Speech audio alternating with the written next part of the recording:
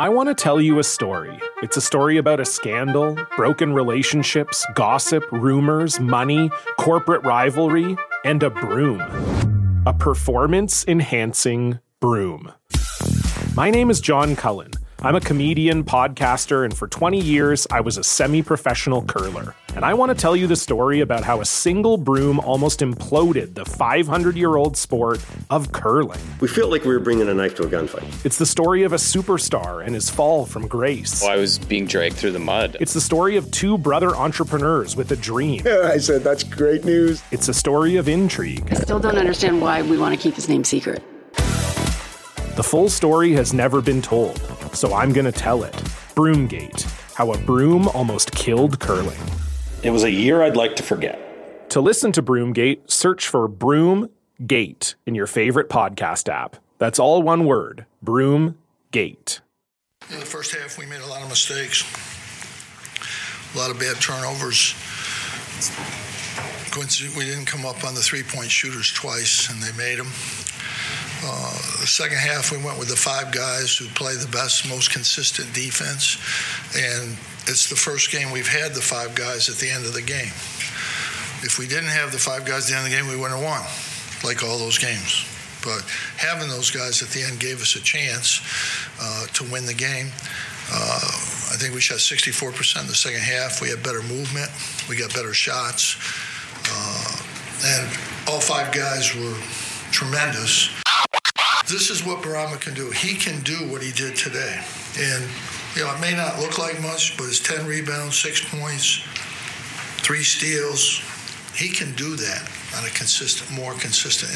And he missed his 3 free throws. He missed a layup. He got 1 block. So, he's very capable of doing that. And he makes us just different. Then the end of the game, we went with Marek, and, he was tremendous at the end of the game. Tremendous. He made some, I think, 4 or 5 plays in a row. He made his free throws. When he plays like this, we're a different team. He struggled to do anything, really. And we're a whole different team, offensively and defensively. We can't win when he's in foul trouble or Brahms in foul. We just can't win. Elijah made a couple plays right away. Then, Joe hit that 3. Buddy made a couple shots. When the ball goes in the basket, the game's a lot easier. First half, we had some pretty good shots. We missed. You got to make shots. When we make shots, we're better. It especially seems like Joe came out with a certain amount of spark in that second half. He was part of that 7-0 run. Does he seem to have a little more, maybe, ability to kind of turn the corner, have that energy? He's getting better. He's improving. He has that ability. First half he couldn't do it. Second half he did. And he's missing shots that I know he can make too. But it'll come. He's a freshman. We're asking an awful lot from him to do all that he has to do for us, and he's been really good. Really has had a great year. Everybody had a really good year. Welcome to the Q's Militia Podcast with those two unapologetically biased, orange-blooded homers, Sean and Joe. What's up, Q's Nation? Thanks for tuning in to the Q's Militia Podcast with Sean and Joe. If you like it, please share it. The universal handle for the socials is @Q's Militia. Go there, join the militia. We are the only Syracuse sports podcast centered around giving you, the fans, a voice. So welcome. Happy Monday. We're a day late. I did warn you that we're going to be a day late. Joe was at the game, and he was in the air yesterday for the evening time, which is when we normally record. So, all right. Well, let's do this. Sorry about that. Joe, it's your fault once again that we're a day late. I'll take it. It's fine. It's fine. This is, it's getting unacceptable though. But anyway, we got James going to come on a little bit to do some fan feedback and a couple other things. Joe will tell us all about the crowd was electric, and it must have been awesome to be there because it looked great on TV. So it's because I was there, Sean. Yeah, that's exactly why. Yep. The Orange took care of business in front of the second largest on-campus crowd so far this season. Behind, I guess, the number one crowd so far this year was the Duke game. So they beat Georgia Tech 79-72. And boy, oh boy, I thought that game was over at the half. And if you didn't, you're a better man than me. because that was dire looking. So anyway, we'll go over all that. We'll have James on to give his thoughts on that. Syracuse improves to 15-12, 8-8 in the ACC, and Syracuse will hit the road to face Pitt on Wednesday at 7:00. That game is on the ACC network. We'll give you our thoughts on that. This will be the second meeting between the two teams. So, we'll it's in their home court though. So we'll have to dive into that a little bit. Now, before we do all these things, we want to talk about the good folks over at MyBookie. And as you know, regardless whether you've been betting for years or you're just a first-time player, or if you got questions, MyBookie's patient customer service will answer any of the questions you have to get you started. Find out if it's right for you. If you're the kind of guy or gal who likes to bet on NHL, I mean, they have all the props, right, Joe? You can bet on The Bachelor. And we joke about this, but it's true. You can't bet that a Zamboni driver is going to show up and actually play in a hockey game. You can't do that. You can't do that because it's almost too easy. But we joke about The Bachelor and this and that, but they do those silly props all the time. So if you're the kind of guy or gal who likes to bet a little and win a lot, try the parlay, for instance. If you like a couple of the big favorites of this week, parlays are perfect because they let you bet on multiple games together for a bigger payout. So if you're going to bet this season, do the smart thing and go to mybookie.ag because no one gives you more ways to win. Just, don't sit on the sidelines. Get in the game with MyBookie.ag, and if you join right now, MyBookie will double your first deposit. Use the promo code CHAIR to activate that offer. That's promo code CHAIR, CHAIR, to activate that offer and double your cash up to $1,000. Visit MyBookie.ag today. You play, you win, you get paid. Thank you, MyBookie. All right, Joe. Yes, sir. Quickly, before I do the good, bad, and ugly, how was it? I'll let you go first today. No, dude, it was awesome. There was a reason why I wanted to get back in there before the last game when there's going to do the dome change and they're going to do all the renovations and stuff like that. A lot of people were questioning on how many people were going to show up, but it was a good day, good weekend. A bunch of people showed up, and I mean, they were loud. We sat up real high in the 300s because we tend to get a little wild, but we were all loud. And I know in our section, everything gets a little contagious when you start getting loud and when the team gets back into it. So, yeah, like you said, it was a rough beginning, but we came back, got it kind of close before half, and then at halftime, I think the team got back into it, crowd got back into it, and it was awesome, other than Moses Wright scoring 33 points. Yeah, other than that, it was great. And it wasn't a very slow comeback, which is, it was nice to see. I mean, it was pretty. They responded well. So they did leave much to be desired, though. Heading into the locker room, down by 11 at the half, they shot just 7 of 26 from the field. They being Syracuse, while Moses Wright himself was 8 for 9 for the Yellow Jackets. JG3 came out and started the second half with a purpose, adding to a 7-0 run and another 7-0 run later by the Orange, finished off with a Gerard layup, giving Syracuse a 54-51 lead, with about, I think there was 8 minutes and 23 seconds left to play. We're driven by the search for better. But when it comes to hiring, the best way to search for a candidate isn't to search at all. Don't search. Match. With Indeed. Leveraging over 140 million qualifications and preferences every day, Indeed's matching engine is constantly learning from your preferences. So the more you use Indeed, the better it gets. And listeners of this show will get a $75 sponsored job credit to get your jobs more visibility at Indeed.com/match. Just go to Indeed.com/match right now and support our show by saying you heard about Indeed on this podcast. Indeed.com/match. Terms and conditions apply. Need to hire? You need Indeed. The NBA Finals are heating up. Looking for hot takes on all the postseason action? The Old Man and the Three, presented by BMW, is the podcast to listen to for the ultimate finals coverage. Host and former NBA sharpshooter JJ Redick not only has a plugged-in perspective on the action from his time in the league, but he's also announcing the games in real time for ESPN. JJ has the ultimate insider point of view, and he's taking you along for the ride as he breaks down the best defensive schemes, dunks, and drives from each game. And speaking of incredible drives, there's no better place to tune into your new favorite podcast, The Old Man and the Three, than in a standard-setting BMW. Luxury meets power to create a wholly new driving experience. Push the limits this NBA season with the brand that set the ultimate standard. BMW, the ultimate driving machine. After that, though, Syracuse never trailed again. The good, besides the win, obviously, that's good, and we needed that. How about Mark Dolezaj, Joe? 20 points, 5 rebounds, 12 for 12 from the line. He played a huge part in the aforementioned comeback. His offensive aggression played a huge role in getting some of those Georgia Tech guys in some foul trouble. That was huge towards the end of that game, being able to finish that game off too. You get taking some guys out there like Banks and Alvarado not being able to make plays late. Second, 21-9 on fast break points in favor of Syracuse. And third, the crowd.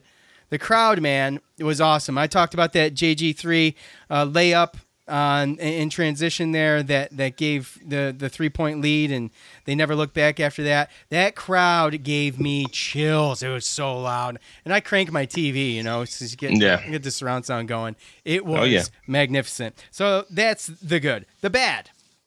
Guerrier takes a step back after picking up 3 fouls early in the first half. I think he finished with 3 altogether. He finished with 3 points and 1 rebound in 16 minutes. It's going to happen, but I got to pick something. So that's the bad. The ugly. The Orange held Jose Alvarado to 8 points. That's great, but we all know how that usually plays out, Joe.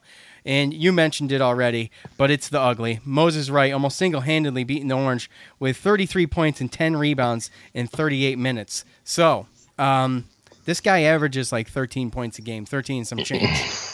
Yeah. It's one of those situations where some players they have better matchups against 2-3 zone. And I know that, I talked about it when we were talking about the preview that Moses Wright, he started to figure stuff out, especially in the second half of the first game. And that was the one guy that I was really worried about. I didn't think he was going to do that, though. But, yeah, he killed us there. And thank God it was only him, because anybody else if anyone else would have been on, then it would have been a long day for sure. Oh, I know, and that's a great point, because you had even Banks wasn't great, and as we mentioned, Jose Alvarado, he comes out, he hits the first 3 points for Georgia Tech from behind the arc, and I'm like, all right, here we go. It's going to be a long day. And I mean, the whole first half, let's be honest, it was grim. It just did the turnovers. It was sloppy. They were just making terrible mistakes. The defense was horrible. And, you got to wonder, to be a fly on the wall in the locker room at half. I mean, Joe Girard came out possessed. Mark Dolezaj was just a madman in the second half. It was freaking amazing. It really was. And Sidibe, not a ton of points, and he did foul out in his 25 minutes, 6 points, but 10 rebounds, and he was doing and he made a couple mistakes early, but that, you heard Coach, I think I put it in the montage, talking about, this is what he can do, this is how he can affect opponents, and he did a good job. He did a really good job, Sidibe. So, even though he fouled out, 25 minutes, just think if he was able to play for 35 minutes, Yeah. Well, again, it worked out well for him. I'm glad that, it's the first time that I haven't really, sometimes I feel like when you watch the game on TV, it can kind of skew some things when it comes to the refs, right? Because you get to see the slow motion replay and you get to see the replay, right? Sure. And so from the 300s, the refs look great this game. So it's hard to say one way or another, but I know Georgia Tech plays. Go ahead. Plays what? Well, I know Georgia Tech plays tough defense, and we won the foul battle. We shot 36 free throws, got 28 of them from the line there, so that was a big part of this game. Yeah, well, the one that sticks out to me, there's a couple iffy ones, but the one that really sticks out as far as calls go was the one Sidibe fouled out on. It was supposedly an over the back. It was not an over the back, dude. He was grabbing that ball behind his own head, and he went straight up. It was a terrible call. So, yeah, that was one that where we were sitting, we really couldn't see the angle that well, so that was tough. But I mean, based upon the reaction, I mean, the crowd was going to boo on everything negative, and they were going to go crazy on it. Yeah. I mean, that's just, it is what it is. It's just, that's why I like going to those games. I've always loved going to those games. That's the home crowd advantage. That's what they're supposed to do. Well, it's the home. Yeah, exactly. And at the same time, like I always say, when the crowd is loud and you put that much effort into it as a fan base and you get the W, it's, you feel like you're part of that win. You know what I mean? It's just one of those things that I've always kind of looked at as a fan, and you don't want to take credit because obviously you really didn't go out there and make any baskets, right? But it was loud. I think you can ask the players, man, and they'll tell you. I think someone actually made a comment about the fans and how they affected the game, dude. That gives it. I sat at home and it gave me chills a couple times. Like I was freaking. It affected me. I'm sitting on a couch 500 miles away. I was with 20 friends at the top of the 300 level, and we were in rare form, that's for sure, but we were loud. Well, you weren't. I said, I mean, what's that? I said, well, you weren't in rare form. You were in form. Oh, no. We were in rare form. So yeah, we were loud. I mean, at first there was people looking back at us kind of like we were crazy, but by the end of the game, everybody was in it with us in our section. And I apologize for anyone in that section who didn't want to be part of that. But well, you sent me a picture. You were high enough up to where anybody up there shouldn't be. They should be, more upset of where they're sitting than when it was behind them. Well, yeah, there's a reason that we sit that high away from everybody. I'm just playing, dude. I'm just playing. All right. Well, look, let's bring James on, shall we? Sure.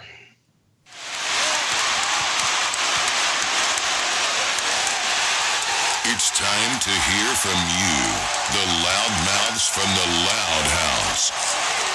All right, it's time for some fan feedback. We have brought a guest with us this time, our good buddy James. He is the Syracuse Orange basketball beat writer for Nunes Magician and 315 legend, though he denies it, but it's true. James, welcome. How many times do I got to tell you, man? You can't introduce me as 315 legend. It's Cuse Militia, top fan on Facebook. Okay, good enough. Good enough. You can't misrepresent me like that. Okay, I'm sorry. We're going to get into fan feedback, but first, James, I got to get your thoughts on the Georgia Tech game. Were you in the same boat with me going, we're done. We're toast after the first half? I thought it was over. At halftime, I thought it was over. Syracuse didn't really show any signs of life. Everybody's struggling. Moses Wright was just eating the zone alive. I think he had 17 at the half. There was really nothing we saw in that first half that would suggest that Syracuse would have the second half that they did. But when they came out and they went on that 7-0 run, I think Girard hit the three, and then he banked in a kind of a floater, and then Elijah hit a shot. I was like, okay, like maybe this is going to be a game. And they played well. I mean, they played well down the stretch. Marek really got going. 12 of 12 from the free throw line, Marek was. I thought he was huge. Barama, played pretty well, maybe one of his better games of the season. And, I thought everybody played pretty well outside of Quincy. And, they looked good in the second half. Yeah, absolutely. Joe was there. He said the crowd is electric. Obviously probably more electric while you were there. But of course. Did it come through the TV like it did for me, James, with how awesome that crowd was during that game? I don't know. I mean, what was the crowd size? Did we get an official number on it? 26,662 or something like that. When they did like the zoom out, like the aerial shot of the dome from the inside, it didn't look like 26,000 because there were a lot of empty seats on both of the end lines in the upper level. So I think they do what they do is like tickets sold. I don't think they actually do like how many people come to the game. Yeah, not turnstile numbers is what you're saying. Yeah, for sure. Yeah, they could. They always do that. So I don't know. I mean, the crowd, for that game, the crowd really didn't have much of a reason to come out other than it's a Saturday game and, Syracuse is playing. So I thought, for the crowd that did come out, pretty impressive given that there's not much left to play for. It seemed like the crowd that was there was pretty loud, especially in the second half when they started coming back. So, yeah, no, I thought, good on the Syracuse fans for getting out there because, there's not really much left to play for. It looks like an NIT year, and the Syracuse faithful is still out there and cheering. So good on Syracuse fans. Yeah, absolutely. So, all right, we are going to do this. Is your first time doing fan feedback with us? Have you ever done this? The first time with fan feedback, it is. Okay. Yeah. All right. So I've got it narrowed down to a few. Joe, did you pick anything from Facebook or what? Nope. No, you didn't. Come on, Good job, Joe. man. Joe's been off all day, ain't done nothing. All right, Dude. so. I did a brake job today. Get off my back. You did? Oh, you're still working on that 1980 Impala? No. Somebody else's. Oh, okay. My father's rear brakes. Okay. All right. Good job. All right. Look, I'll do everything. I'll read these too. At Tony Staffieri on Twitter, James, this is going to come to you first. Take the win, but this is the worst zone defense in 24 years. On the bright side, imagine how bad it would be if Jim Boeheim hadn't been coaching it for the past 24 years. James. Am I buying, selling, or holding, or what's the deal? How does it work? No, just give your thoughts. No pressure. Oh, okay. All right, I got you. Yeah, it's definitely the worst zone defense in the past 24 years because it's the worst in the Ken Pom era. Syracuse ranks 133rd actually in the country currently in Ken Pom defensive efficiency. So it's not a good defensive team. We know that. That's been the issue all year with this team.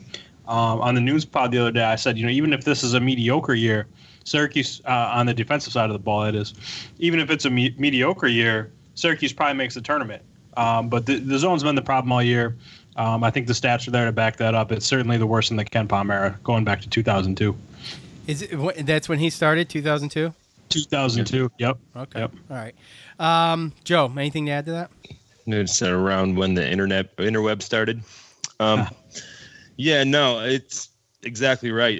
If we have just a mediocre defense compared to even last year, the year before, you're talking probably all those close games we win, and it's a completely different season. And really the only reason that we got this game was because of just out-rebounded them, and we made our free throws, got to the line. I mean, that was the main thing. You look at the shooting percentage, Georgia Tech had a higher shooting percentage from three-point and from the field altogether than we did.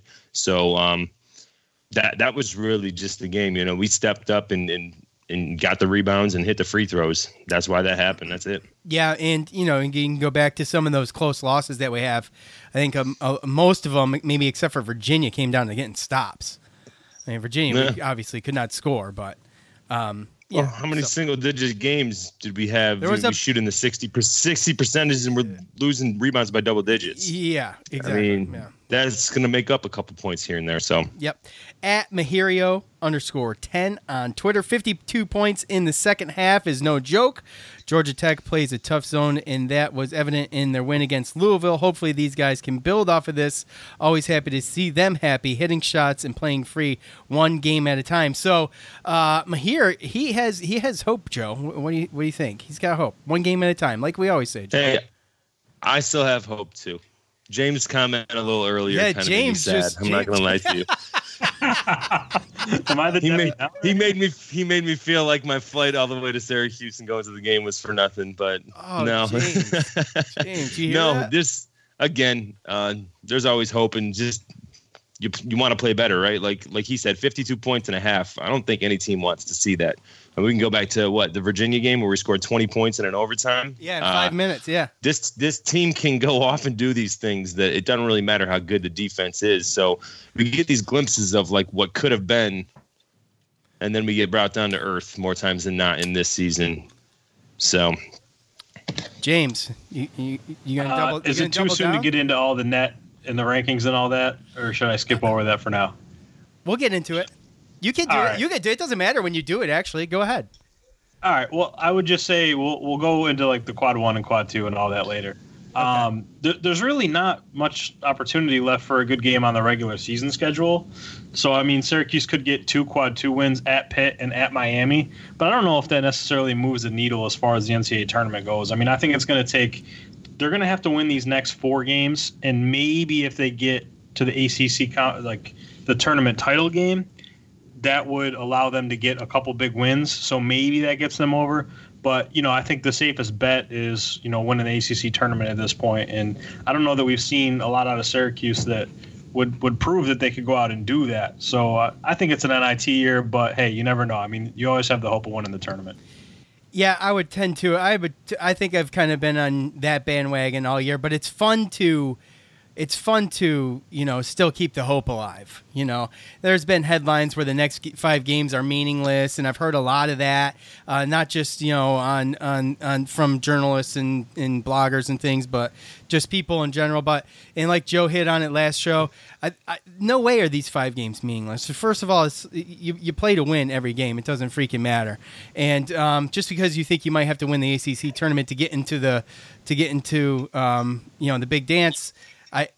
Obviously these guys aren't going to come out and just roll over. I think these next 4 games are winnable, right? I mean, not easy, though. None of them are easy, but winnable. So, we talked about that last podcast, right? We brought up that same scenario as far as if you get to that title game and maybe play Duke or Louisville, that most likely means that you beat a Florida State or somebody like that, in which we would get that signature win. We would get to 20, 21 wins, something like that. So it would be plausible. But again, what James has pretty much been saying all year is it's all about the ACC tournament. And he just won't shut up about it. I know.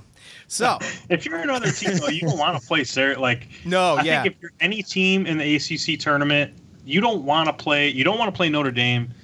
You don't want to play North Carolina, even though they've been bad, and you don't want to play Syracuse. I totally agree with you on North Carolina, man, because that one worries me. It's at the Dome, but we'll get into it. But okay, picture this: it's Friday afternoon when a thought hits you. I can spend another weekend doing the same old whatever, or I can hop into my all-new Hyundai Santa Fe and hit the road.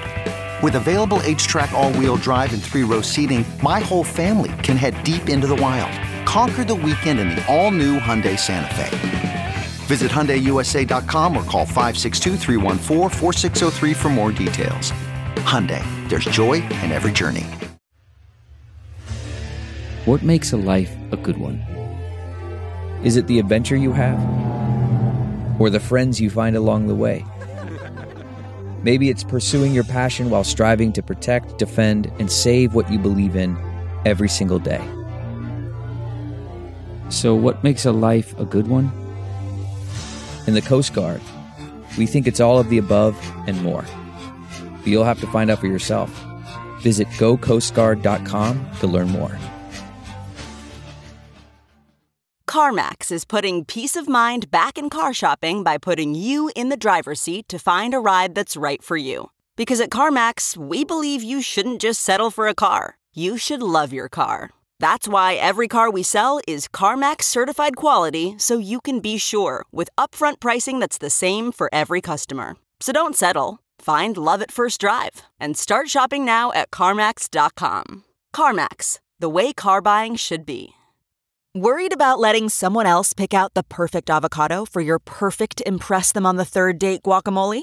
Well, good thing Instacart shoppers are as picky as you are. They find ripe avocados like it's their guac on the line. They are milk expiration date detectives. They bag eggs like the 12 precious pieces of cargo they are. So let Instacart shoppers overthink your groceries so that you can overthink what you'll wear on that third date. Download the Instacart app today to get free delivery on your first 3 orders, while supplies last. Minimum $10 per order. Additional terms apply. The comfort of your favorite seat is now your comfy car selling command center, thanks to Carvana. It doesn't get any better than this. Your favorite seat's the best spot in the house. Make it even better by entering your license plate or VIN and getting a real offer in minutes. There really is no place like home. And speaking of home, Carvana will pick up your car from yours after you finalize your offer. Visit Carvana.com or download the app and sell your car from your comfy place. they're playing better. They've lost some close ones. At ZW Rodburn, let's see, on Twitter, different team in the second half, played with more energy on both ends. This is the way this team was playing when they were winning. Felt like it took time to shake off the Louisville fog. Brahma played maybe his best game of the year. Mark was huge. That's what it's going to take. And Coach in the post-game press conference has said, they're not going to win with Mark. And, Sidibe did eventually follow out, but he still had a really good, solid game. And Mark was a freaking madman. I mentioned to Joe earlier. He was awesome. He played a huge role in getting some of those guys at the end of the game in foul trouble. And that's what it's going to take to win. Mark has to have – he's a key player, man. He has to have a good game to win, right? I think no question. He's the biggest key. You can go back to the Clemson game, and that's really when the season started to go the wrong way for Syracuse. Yep. And if he's in that game, if he doesn't foul out, if he's in the game the final 4 minutes, they win that game. Like, there's no doubt in my mind that they win that game. Yep. And then all of a sudden you don't go into Duke and you're not pressing as much. You've won 6 straight, so you never know what could happen there. And then the talk after Duke was, okay, they're on the wrong side of the bubble. They got a lot of work to do. I think that entire conversation changes. And I don't know what Syracuse's record is when Dolezaj fouls out, but they've lost more games than they've won when he does foul out. So he's the biggest key. And as you saw, he got out. He got 20 points and went 12 of 12 from the line. He's the biggest X factor on the team, in my opinion. I don't remember him shooting this well from the line last year. Am I right? Wasn't he? No. He wasn't shooting this well from the line earlier in the year. He was struggling earlier in the year. Yeah. He had that off-season hand injury, right? So. Yep. Oh, right. That's true. That really held him back, not only from the line, but just shooting in general this whole year, I think. Because he was shooting the ball better last year, from that 15-foot range, even from the three-point line. He was a decent shooter from the three-point line. So. But the difference with Mark this year, I think, is that even in the games where he's struggled, I don't feel like his confidence totally left him, especially since not tournament play, but conference play has started. You saw a lot of that at the beginning of the year, maybe even, but definitely last year when he wasn't hot, he was not. He wasn't doing anything, right? So it's good to see that he's got the green light, and I think that has a lot to do with being able to have some confidence. Well, we had three or four scores last year too, or something like that, as far as that were ahead of him. And this year you're talking about a sophomore and Buddy and a freshman with Joe, who they play certain guards in certain matchups. They're going to struggle, and it is what it is. When you're young and you're playing against ACC, opponents like that. I mean, just look at the Georgia Tech guards. You look at the Pittsburgh guards that we're playing coming up. Those guys, they're hard-nosed defense. So it's not easy to score against those guys. So Buddy and Joe, they're going to have their struggles. That's what we talked about earlier in the year, where really it was Mark and Elijah that kind of had to come out and do kind of what they did Saturday on a nightly basis for us to try to possibly get where we want to be. Right. So we're going to do a couple more. We got some Facebook ones. Lori, top fan on Facebook. Thanks, Lori. That's how we do it. That's how James does it. That's how I want to be introduced, right there. Top fan. All right. It's always great to see them win and gain experience, but this season has been a tough one. I worry about next year without Elijah. We have no new bigs coming, and it would be nice to see one that had some meat on his bones. But, fat chance. Yeah. There's seems to be none of that anytime soon. But what do you think, Joe, about Elijah leaving? Obviously, we're going to hear more and more about that. He's NBA material, and he's probably gone, right? You're just going to crush everybody's hopes, right? Yep, pretty much. I mean, that's just. I'm sorry. I just hate to say it. When you get a 4-year, because he transferred from East Carolina, he's going to be graduating, he's going to have his degree. It's going to get to a point where what else does he really have? Ty his battle. He could have came back this year. What else did he really have to prove? At this point, you're just wasting years at a chance to make a ridiculous amount of money playing a game. And that's what I always allude to when we talk about this, Sean, is that you have a small window to make a ridiculous amount of money to play a children's game, right? For all intents and purposes. And sometimes you have to maximize that. When you get to a point where you have your degree, you're really not going to get that much better, and you're already you're in the draft boards. I don't know what you're waiting for. Right. Sorry, Syracuse fans. Money. Yeah, sorry, Syracuse fans. But I think everybody that listens to this show already knows. James, what does this team look like, you think, next year? Since Elijah's pretty much an automatic to be gone. I mean, do you agree with me, James? I do. Does, I mean, I think unless he really loves Syracuse and wants to come back and wants to get to NCAA tournament to see that would be the only reason for him to come back. But even there's more thought out there now. It's like it's just better to begin your professional career as soon as possible and get paid. He's been in school 4 years. He's probably going to graduate. You think about if your career is 10 years of playing basketball, why would you sacrifice another year of pay? That's 10% of your career earnings that you could be going out and making money. So, I mean, I would lean that way. I would lean toward him leaving. As far as what the team looks like next year, theoretically, you could get everybody back outside of Elijah. We'll see what happens with Jalen Carey. I would lean towards him transferring. I don't know that for sure, but I would lean that way. We'll see what happens with getting Robert Braswell back. But yeah, you get everybody back, another year under everybody's belt. The freshmen grew up this year. Quincy, Joe, they had years that they could build off of. I think Jesse could improve a lot. There's a chance that he could play a lot of minutes next year at center for Syracuse. He's just got to put on a little bit of weight. Barama will be back and hopefully improved and not fouling so much. Presumably you get Marek back. So, and you add, another year of Buddy Boeheim under his belt, hopefully to improve a little bit defensively and a little bit more off the dribble. And, you're looking at a decent team. We'll see what the rest of the ACC brings back. It's possible that, a lot of other ACC teams could bring back a lot of their guys. But, yeah, I think Syracuse could be a pretty decent team next year if they bring everybody back and, 2 new recruits in the fold as well. Yeah, especially Quincy's going to be – I think Quincy's going to be amazing next year. I mean, it's taken a long time, but he's come far. He had a bad game against Georgia Tech, and, that's going to happen. But, we've seen what he can do. And, like I mentioned, he's not going to get there with the minutes he's playing because he's just been in so much foul trouble. He played 16 minutes against Georgia Tech. Yeah, 4 fouls, right? Yeah. Well, imagine what he does do next year if Elijah does go. So not only does he move to starter, but Syracuse isn't running anything for him right now. Like he's not an offensive option. Like everything that Quincy gets is off an offensive rebound or a cut to the rim and somebody's feeding him or off a screen and roll. So if he actually does become more involved in the offense and the way that he does rebound the ball, I think he's a better offensive rebounder than a defensive rebounder at this point. But he could go out and score. He could get a double-double every night next year. I don't think that's really even a question. I think he could do that every night. Yeah, I think you're right. He's done it. Do you know how many he has this year so far? Oh man, it's been a bunch. Put me on the spot like that. No, come on, bro. Come on, unbelievable. 315 legend. You got like 5. Well, probably no fan knows that. If he wasn't in foul trouble, how many double doubles would he have? Yeah, I don't know. That's a better question. Hey, on top of that too, we always have that extra. We got that extra bullet in the gun that's getting redshirted too. I haven't seen anything about John Boljak, but he's more physically. He's already bigger than the 2 centers that play as it is. So we'll have an extra guy too. Braswell.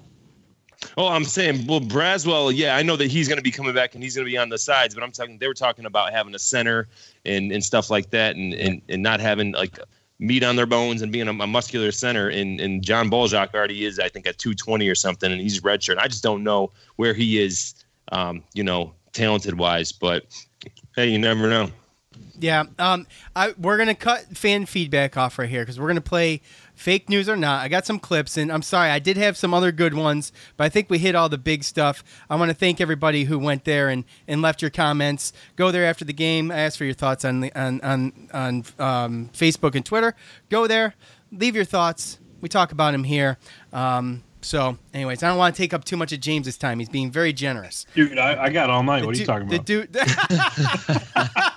The dude jogged like 10 blocks to get here. So, with his ice cream. So, it was... It's acai bowl, man. It's an acai... Oh, okay. I thought you were eating ice cream. No. Of way. Ice cream for dinner was great. Seriously. James is always eating dinner. I know. He just said he was coming back from the gym, and then that's the way to do it. Post workout with an ice cream dinner. Come on, Sean. I gotta get my protein in. Ice cream. hey, it's the one food group, dairy, right? Yeah. Well, we know what he had for dinner. All right, so this is how we do this. Fake news or not, I'm going to play an audio clip. If no one heard the whole presser from the Louisville game with Jim Boeheim, you missed some good stuff. He said some interesting things, and of course, he's always I don't want to say it was controversial, but he's punching back. Okay, so he was punching back a little bit, and I got two of them. This is the first one here. We're going to listen to it. James, I'm going to go to you, and you tell me, is it fake news or not? Here we go. Somebody also wrote that we're tired at the end of the games. We're not tired. These guys are not tired. The only guys that's a little tired is Quincy because he hasn't played as many minutes. But the guys that have been playing all year are not tired. Gillespie and Bay from Villanova play 40 minutes every night, hard as Did they ever ask them about, are they tired? If you can't play 40 minutes in college basketball, then you're not in shape and you're not a good player. You get a 2.5 minute rest every 4 minutes. The whole game's changed. You can play as long as you want. And some people actually think, well, if he rests 2 minutes, that's going to make a difference. Are you kidding me?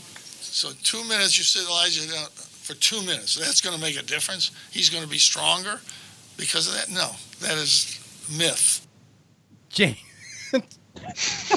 isn't he brilliant? It's a thing of beauty. I do love it. What do you think, James? Fake news or not? No, nobody's tired except Quincy, the guy that's my dog. Nobody, but Quincy's kind of tired out there. He looks a little bit gassed. Need to get him a blow. No, I mean, all jokes aside, I mean, I buy it. I think he's got a point. And, if you're a D1 college, I'm not going to say these guys aren't tired at all. Like, you play a long game. Like, you're definitely a little bit tired. But if you're a player out there, like, you're not necessarily thinking about that. Like, you could be a little bit tired, but you can't play tired, if that makes sense. And these guys are playing hard. You know what I mean? They're playing through it. So to some level, everybody's a little bit tired, but you do get that break. Every 4 minutes there's immediate timeout. You get the half in between. And, not for nothing. I mean, I think Boeheim in the past has said something along the lines of, like, I'd rather have my one guy, my best guy at 70% than my best guy off the bench at, 90%, 100%. So I think you would take that.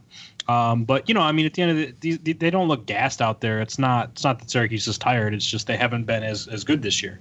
And I think they've more or less they've been what they could be this year. They've played, at times above their ceiling. And I just think, the reason they're losing games isn't necessarily because they're tired. All right, Joe, he's saying that's real news. They're not tired. I'm right there with him. Sorry. That's a lot of time, man. That's a lot of, you have all those timeouts. You have your own timeouts. Yeah. This past game, they shot 62 free throws. I mean, come on. You have time in between all this. Right. You have all of that, right? So, again, I think he was alluding to Quincy playing, like, the full game against NC State when Elijah got hurt and he had to play, like, 37 minutes or whatever, Yeah. Which is still, I mean, it's funny one way or another it's because, funny. Yeah. But, yeah, I think he gave an example of, like, the only reason why anybody the last couple games would have been tired. But I think a lot of it when it comes to fans and stuff, sometimes it just comes down to effort. You get those loose balls, you get the defensive effort, the rebounds. And when those things don't go your way, then it doesn't look like you're trying as hard as the other team. Therefore, they're tired, right? You need to find an excuse other than the fact that the other team just might be in a better position or just might be a better team overall. Or you're just not playing good defense and you're not getting the stops that you need. And it looks lazy. But, yeah, with the asterisk, I'm saying not fake news. With the asterisk. With the asterisk. Being Quincy. What's the asterisk? Being Quincy, the disclaimer there on Quincy. So, the Astros asterisk. So, all right, next one, same press conference, next one. And I thought of James when I heard this immediately. It's interesting. I love this. I don't know where this guy, he's making a lot of money, Ken Pom. But when you start putting in print, they scored 25% against the zone against Buddy and 25% against this guy. I'm telling you right now, no one in this room, nobody that's doing Ken Pom knows who's at fault when somebody scores on us. No one knows. Not one person. Because it's how we're playing the zone at that time. We may have the center up, so if it gets down there, it's not the center's fault if they score inside. It's the forwards. If we have the center back and they score down there, it's the center's fault. If they score in the corner, it could be the forward, it could be the guard, it could be the center. There's no way to pinpoint who's at fault in our defense. Even when I look at it, it's hard sometimes because there's certain movements and certain plays and certain situations that there's really not any fault. It's just they got a shot that we couldn't defend. That happens in any defense, but especially in zone. All right, Joe. Fake news or not? God, this one's tough. This one is tough. It is tough. Now you can break it down. You can get specific with it if you want, because there are parts. Obvious. There's obvious plays when you can sit down and you can say, okay, that was this person's fault, right? Obviously, the defense, the zone, it changes depending on who our opponent is, what our opponent's doing, if they're making shots, who's making shots. All that goes into effect. So yes, in a way, I can agree with him in the fact that it's hard for somebody to pinpoint and sit down throughout a whole year. Oh, well, 25% of shots or points are scored against Buddy Boeheim. Things like that. That's tough. But to sit there and say that you never know, I don't know. I don't know. I can't call it. James. I can't call it. Dude, that's fake news. Ken Palm's not making that much money. It's only like $20 for a subscription. It's not that much. No, I mean, I do buy it to some degree. First of all, he's talking about synergy. He confuses Ken Palm with synergy, and he and Matt Park. I don't know if you listened to the radio show last Thursday. They kind of talked about it and kind of cleared the air on that. So it's not Ken Palm. It's synergy, and I don't know if you saw Ken Palm's tweet, but he had a pretty good sense of humor over the whole thing. Yeah, I saw that. Good on Ken Palm for that. But no, I think he does have a point. In you can't necessarily pinpoint who is always at fault within a zone. So in other words, if a player takes a three from the wing, it doesn't necessarily mean that it's always the guard. It could be a rotation. It could be, the forward was supposed to come up and he didn't get there in time, and it was on the forward, but it looked like it was the guard. Or, if a player gets it in the high post, if the center comes up and guards, that high post because that guy's a shooter, and they dump it down for a layup or a dunk, then that's on the forward, but they might give it to the center for giving up that basket. So it's really hard. It's a really hard thing with zone. I don't necessarily know how they define that. I don't know how they say who's at fault, but I do agree with them in the sense that you can't necessarily pinpoint who is responsible and who's in what percentile defensively when you play a zone. All right. Yeah. I mean, but honestly, Ken Palm's not making that much money. Come on. I did not know that was corrected, by the way. Otherwise, I would have said it. I don't know any kindergartner that could tell you either. I know. No. I could have put the whole thing in there. I just did not know where to stop. So I didn't want to make it too long, but he does make a comment about any kindergartner couldn't get in there, and no, I mean, and the other thing he's got to put into effect too, right? Maybe because he's a little bit older and newer to this, but not newer, but you know what I mean. But it's all about clicks now, right? Yeah. Synergy, this and that. Do you really think they sit down and watch the Syracuse zone to know about exactly what James just talked about? And we know how they move, rotate. No, absolutely not. It's all about the clicks. What am I going to do? I wonder what Jim Boeheim would do if I blamed his son for 25% of the. Yeah, right. Click. Yeah. He's getting. Yeah, you're being trolled, coach. You're being trolled. Yeah. I think they must just I don't think they really get into the weeds of it. They must just see where a shot was made from, and then just assign that to a player. I don't think they're getting into the minutia like that. Yeah, because otherwise it would take forever. I mean, you'd spend way too much time on it. So, anyways, I thought those were fun. That was a great press conference. Probably my second favorite behind him berating Mike Waters a couple ago. So, anyway, they're always they're always at each other's. They're always they are. He had more comments for Mike Waters during this one too. But anyway, I was wondering why he didn't play that stuff.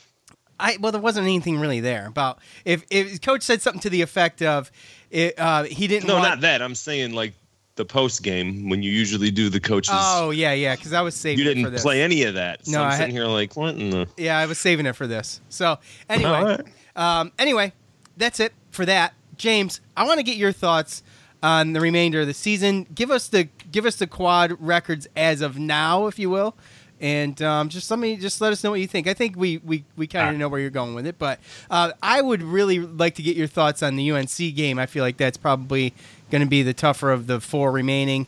What do you got? Yep. All right. So, and just for the record, we're recording as of Monday night, if people don't know. So this is as of Monday night. Yep. Subject to change. But Syracuse is currently 66 in the net. Records by quadrant, I'll get into that in a sec. But as we know, 15-12 overall. I'll give you the home is, at the Dome, 11-6, on the road, 4-4, 0-2 on neutrals. Preseason NIT, you can thank for that. Quad 1, Syracuse is 2-7. Ouch. Quad 2, 2-4. Quad 3, 5-1, and Quad 4, 6-0. The Quad 3 loss is Virginia Tech, by the way, just for color. And yeah, so 4 games left. The last 2 at Pitt. Well, I shouldn't say the last 2, but the first is at Pitt, and the last game is at Miami. Those will be Quad 2 games. And then sandwiched in between, you get North Carolina at home, and then you're on the road at BC. Those will both be Quad 3 games. So a pair of Quad 2 games and a pair of Quad 3 games remain. Nothing really, not enough meat on the bones there, in my opinion, for Syracuse to get an at-large berth or be in consideration. So if they are going to make the NCAA tournament one way or another, they're going to have to do that in the ACC tournament. As I said before, I think, maybe you can get an at-large berth if you make a title game, because that would mean you would have beaten a good team or two to get there, and maybe, a marquee win in that process. But otherwise, you're looking at, winning out or whatever happens, regardless, the rest of the way, you're going to have to win the ACC tournament and get the automatic bid. As far as the North Carolina game, yeah, man, I think that's a really tricky matchup just because they're so much better than their record. Obviously, North Carolina lost Cole Anthony for the middle of the season, and he got off to a really great start before he got hurt, and they've been hampered with injuries. The 2 big men that they have, Garrison Brooks down low and Armando Bacot. I mean, we know that's been the story with Syracuse all year, right? The bigs and, getting into foul trouble and not getting enough out of the center position. So that could, spell a lot of trouble for Syracuse down there. And then, Cole Anthony up top as well. Obviously, he can shoot it, he can pass it, he can pretty much do it all. Going to go to the NBA draft. So fun anecdote, actually. He's actually kind of boys with Jalen Carey. They're really? Both from New York City, and they kind of grew up playing ball together. I don't think a lot of people know that, though, but when I did the Jalen Carey story over the summer, his dad was telling me how, he grew up with Cole and hanging around with Cole, and they played on the same AAU team for a little bit, too. So fun little anecdote there. Oh, that's kind of cool. Yeah. And by the way, I can't help, but he's one of those guys, to be honest with you, even I like him. And I can't stand UNC, he's one of those players to me is like, I think he's a class act. I think he's a good kid. He's not a dirty player, and he's talented, and he's not a jerk about it. You know what I'm saying? So I like him. Would you be saying that if they were 20-4? I would, bro. I'm not. UNC and Duke are my most hated in the ACC. So, but yeah, I think he's a class act, man. I call it like I see it. I think I'm fair there. All right, what's up? Would you be saying that if you wore a Duke jersey? It's yes. Because I've said yes. Because I said the same thing about Zion. I think Zion's I watched an interview with Zion, and I'm like, oh man, he seems like a cool guy. Yeah. Like he's kind of a humble guy. They're both kind of humble. You know what I mean? Yep. And that's what I'm attracted to, and especially in athletes. If they're humble and they're talented, like a Zion, like a Cole Anthony. I mean, you can't help but like him, right? Yeah, I mean, it's not Grayson Allen. You know what I'm saying? One of the years that I wish we would have played them a little bit earlier in the ACC season than now. That's for sure. Especially like what James said with Cole Anthony getting hurt, and then with some of the buzzer beater losses that they've had recently. Just, you're looking at a team that is way better than their record. Yeah. So, and I'm not going to sit here and say I feel bad for the fans. I work with plenty. So they've had their seasons, but that's one of the things that, and we talked about it, that game with those big men, I've been worried all year. And then with Cole Anthony coming back. So, and then I want to also touch on that Virginia Tech. Wasn't that a quad one loss? It was a quad one loss at first and a quad one win. And that's where Virginia Tech has fallen, huh? Yeah. I knew there was a time when we were talking about that might have been our best win at Virginia Tech. Yeah. Now it's UVA, right? Yeah. No doubt. Yep. All right, James, I want to thank you, buddy. You're awesome. James Zuba, you can find him at James Zuba, SZUBA on Twitter. And, go to Noon's Magician. He's all over Noon's Magician, his latest ACC Hoop rankings. You can find that every week, right? You put that out every Monday, right? Every Monday, go through the full conference slate. A lot of jokes and garbage mixed in there. Yep. I saw something about it. I saw something about a Johnson in there somewhere. Well, it wasn't me. I didn't write it initially. It was the NC State student newspaper. They wrote that headline, so I just wanted to highlight that. Oh, that's right. That's right. It was from their paper. From NC State beating Duke. Yeah. So, anyways, go check him out there. Check him out on Twitter. James, thanks. Look, Cuse Militia, top fan on Facebook, James Zuba. Come back. We want to have you on to preview the ACC tournament. How about that? All right. I'm in. Okay. I mean, like I said, I'm always down to come on. Always appreciate you guys having me on. It's a fun time. I always enjoy it. And, I listen to every pod that you guys put out too. So I'll come on whenever. ACC tournament would be good. We could get a lot of Greensboro jokes in there, and it'll be a good time. So All right, buddy. Sounds good. We'll talk to you later. All right. Be good, guys. Thanks for having me on. All right. Bye. Later. All right, Joe. Syracuse will enter hostile territory Wednesday to face the Panthers. The all-time series sits at 72-45 in favor of Syracuse. This will be the second meeting, as I mentioned before, between these two teams. This year, as you can remember, Cuse took the earlier game this year, 69-61 in the Dome. Buddy Boeheim with a game-high 21 points. As a team, the Panthers are shooting 40.6 from the field, 71.8 from the line, and 29.2 from three. Pitt sits at 100th in the net rankings, Joe. That makes this a quad 2 game for Syracuse. And just a side note here, since Jeff Capel has become coach of the Panthers, he is 0-4 against Boeheim.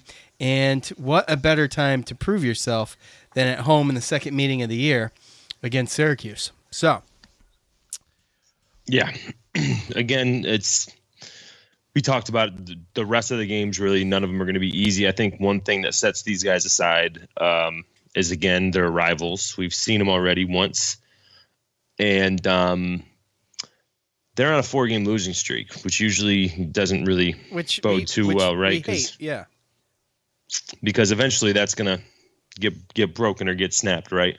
The one thing that I do remember from this game that definitely made me, well, I mean, I was happy about it when we played against them, but now it's getting me a little bit weary, is Justin Champagnie, if that's how you say it. Champagne, I say. Champagne, yeah. He was in foul trouble, and in our first meeting, they were right there with us, maybe even possibly leading. He gets in foul trouble. We take the lead. We have a decent lead. He comes back in the second half, and he actually was the reason they kind of got a little bit closer into the game. They're still going to have their big men with Terrell Brown, but really down low, Champagne, he's the one that got us, and he's actually been getting better throughout the season. So that's one guy that we're going to have to worry about as far as in the middle of the zone, almost like where Moses Wright was. I'd probably look to him to maybe duplicate exactly what he just did to us. Yeah. And again, they have their set of guards with Xavier Johnson and Trey McGowans and Audie's Tony, who they're gonna bring the defense. They're gonna be right there in your pocket, just waiting. I remember the first time we played against them, it felt like Xavier Johnson could have got called for 12 fouls. I don't even think he fouled out. But again, that's how they play. They play tough, and they're home, so they're going to be in the zoo, and you know that it's going to be loud in there, and the fans are going to show up. They always do for this matchup. So Again, well, they don't always, but this year they haven't been terrible. But right, it used to be a whole lot more hostile than it's been. Well, yes, that's true. It's been a little while since. But it can be that place can be just as bad because the way it's designed for the students that line the floor can be just as bad as Cameron. I mean, it's just as close. Yeah. I mean, I know it's been a long time since Jamie Dixon, but again, there's been some things going on, but this team isn't awful. This team could definitely be able to beat us. But again, we've been successful against teams that have limitations when it comes to offense, because we have limitations to our defense. So that's really the only way that really it kind of cancels out. And you saw that with Georgia Tech. They're not a great 3-point shooting team, and Pittsburgh is kind of right there in the same boat. They're not a great right. 3-point shooting team. Xavier Johnson can hit some that like straight on. Ryan Murphy can hit some, and I know Trey McGowan's every once in a while he can get a little hot, but again, they usually don't kill it from there, and I would expect us to kind of, I would treat it probably defensively just like this Georgia Tech game. Yeah, it's almost it's really similar, right? I mean, really. Yeah. Those are very, very like similar teams. When you look at like James Banks and Terrell Brown and their size and the guards, and they're very similar teams, and we know how to beat them. We know what we have to do. It's just, are they going to be able to do it on the road in that type of environment? Well, I mean, Syracuse has been pretty good on the road this year. They did move up a little bit in the rebound percentage. I mean, but they got out rebounded by, or no, we won. We won the rebounds by, no, we lost by 2. Oh, against Pittsburgh the first time. No, against Georgia Tech. No, I thought we won by 1. No, I got Georgia Tech with 28 and Syracuse with 26, according to ESPN. But the last game, though, we did beat them by 6, 39-33 against Pitt. So, yeah. And, going back to the last game, it's always fun to look and see. Girard was not good. Buddy Boeheim was pretty good. He had the game high with 21 points. Hughes only had 10 points. Mark Dolezaj, who's 7 rebounds and 17 points, so he played good. And yet, we still won. So really all you had was Buddy Boeheim and Mark Dolezaj. So, I mean, Buddy's struggled lately, and look for him to come out. Mark's going to ride his high from the Georgia Tech game into there. They've been decent on the road this year. This team's struggling. That does worry me. I feel like that's always a bad omen, especially this year. It seemed to really... I'm sold on it this year. So, they're going to want to prove something. They've only got 3 games left, Syracuse being one of them. So. Yeah. And, I mean, again, you're talking about a team that a little while ago was in the same situation that we were when we played against them. And, again, I just don't – it's never – when you play against a rival, it's never just that easy, right? And they're going to want to get the revenge, especially when you play a team twice, too. And sometimes it doesn't have to be a rival. When you're an athlete and you're in a season and you've already played a team and you lose, then you're kind of chomping at the bit to get back in there. So, again, it's what kind of team are we going to see from Pittsburgh after coming from a 4-game losing streak and probably, them being in a situation where they're not looking like they're going to make the tournament. And, I mean, how are they going to come back from that, and how are they going to play?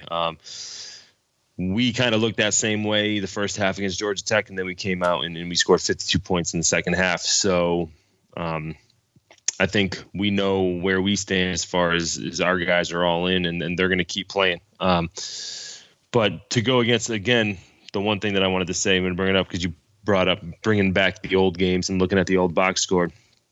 Champagne or whatever the hell. Yeah, who knows? We names come here to die, so who cares? So I'm just gonna Champagne. I'm just gonna call him Champagne. Okay, Champagne. Justin Champagne was in foul trouble. Only played 26 minutes, and he led the team in points and rebounds at 14 and 9. That's crazy. And he only had 3 fouls too. So yeah. Yeah. So he had 3 early ones, right? And but yeah, he came in and did some damage late in the second half. And again, that's the guy. He became ineffective because of his fouls, really. They have guards. Yeah, they have guards that are going to play defense and tough defense and make some tough shots every once in a while. They're going to play hard. The effort's going to be there. But that's the guy that we have to stop.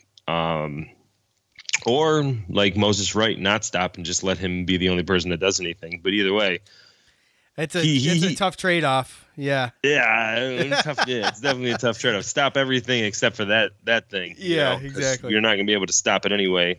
And that's really, I think, where we were at with that whole Moses Wright thing, was that kind of just let him go against Sidibe. They focused on Alvarado, and they did a great job. Mm-hmm.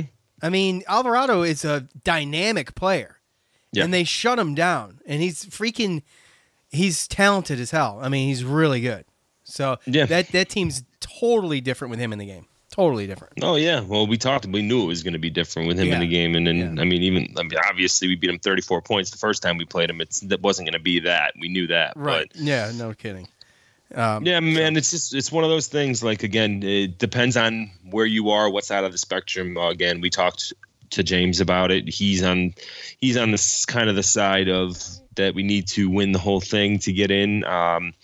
And based upon what we've talked about in the last podcast, and I kind of where I'm at is we win these next 4. It's hard to ignore 19 and 12. Yeah, but as far as bubble talk, I do understand James's his argument with the fact that it's not great competition, but it's the win. It's a season without a signature win if we don't do something in the ACC tournament. So I'm more with James than I am with I just because I guess, and I'm not trying to be negative, but I'm just being realistic. Just judging by what I've seen so far this year, I just feel like it's more probable that we don't get that win. Now, I'm not saying we can't, but I think it's probable that we don't. And they're going to have to ride this out by winning the games that they should. We talked about with James, UNC worries me. UNC is not going to be an easy game. Pitt's not going to be an easy game. I mean, at Miami might not even be an easy game. Who knows? They're going to be hungry even Miami and Boston College. I thought those two teams were one of the worst teams down there as far as well, right. I mean, I get it. Yes, they are. But meanwhile, Boston College has got 7 wins. Just a little while ago, Boston College was 7-8. Miami was right there too. I mean, they're 6-11. I mean, I know they're at the bottom, but I mean, I thought that they were bottom. Like, I didn't know that they were kind of right around where we are. I mean, Boston College is only one win away from us in the ACC standings. So, I'm still open to the belief that. I mean, obviously, I'm not looking at what's probable. I'm looking at the possibilities. I still think that there's a situation where we win all our regular seasons, and maybe we don't have to win the ACC. And granted, probably have to make the title game, but anything that can keep us from, maybe allowing us that one loss in the ACC title game or something and still get in, I'm still kind of up in hopes for, because any loss in the regular season from here on out is definitely going to put dagger. us. That's a dagger. Yeah, you would have to win. It's a dagger. You would have to win. Right. Yeah. And I don't know if I can trust 3 or 4 straight days of us having to out-rebound teams, play tough defense. And, I'd hate to go back to the whole Boeheim tired thing, but, when you have a couple of days in between games, different story. When you're playing 3 days in a row. Yeah. Now you're talking, you know. You want that bye. You got to have that bye. It's going to be a huge help if we get it. So. Yeah. 100%. All right. Well, that is going to do it for us. I hope you enjoyed it. Sorry we were a day late. Joe's grounded now.